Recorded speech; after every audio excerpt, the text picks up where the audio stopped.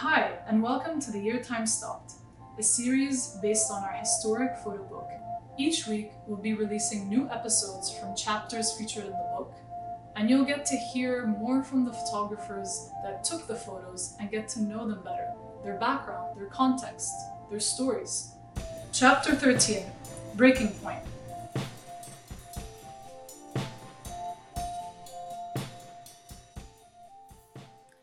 Gaith Al Sardar, Baghdad, Iraq. When the events of October 19th began in Iraq, millions of people went out to start a revolution against injustice and corruption.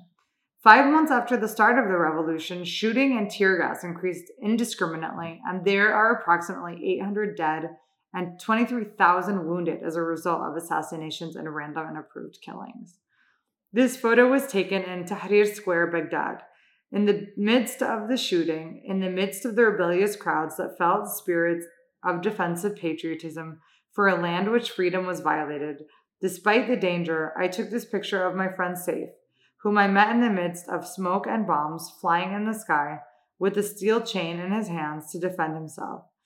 As the arrests by riot police were many, he wears a yashmag, the head covering of the Arab dress, on his face so that his face did not appear and the militias in control of the government would not recognize him. Saif fell about 3 hours after I took the picture, breathing with the smoke and tear gas, and he was transferred to the existing camps to be treated. This is one of the pictures I took during my participation in the Iraq demonstrations, which killed many in front of me. The protests held in Iraq kept going until COVID-19 lockdown. This image shows only a small bit of what happened in Baghdad. All right, I hope you enjoyed that last episode and learned something new.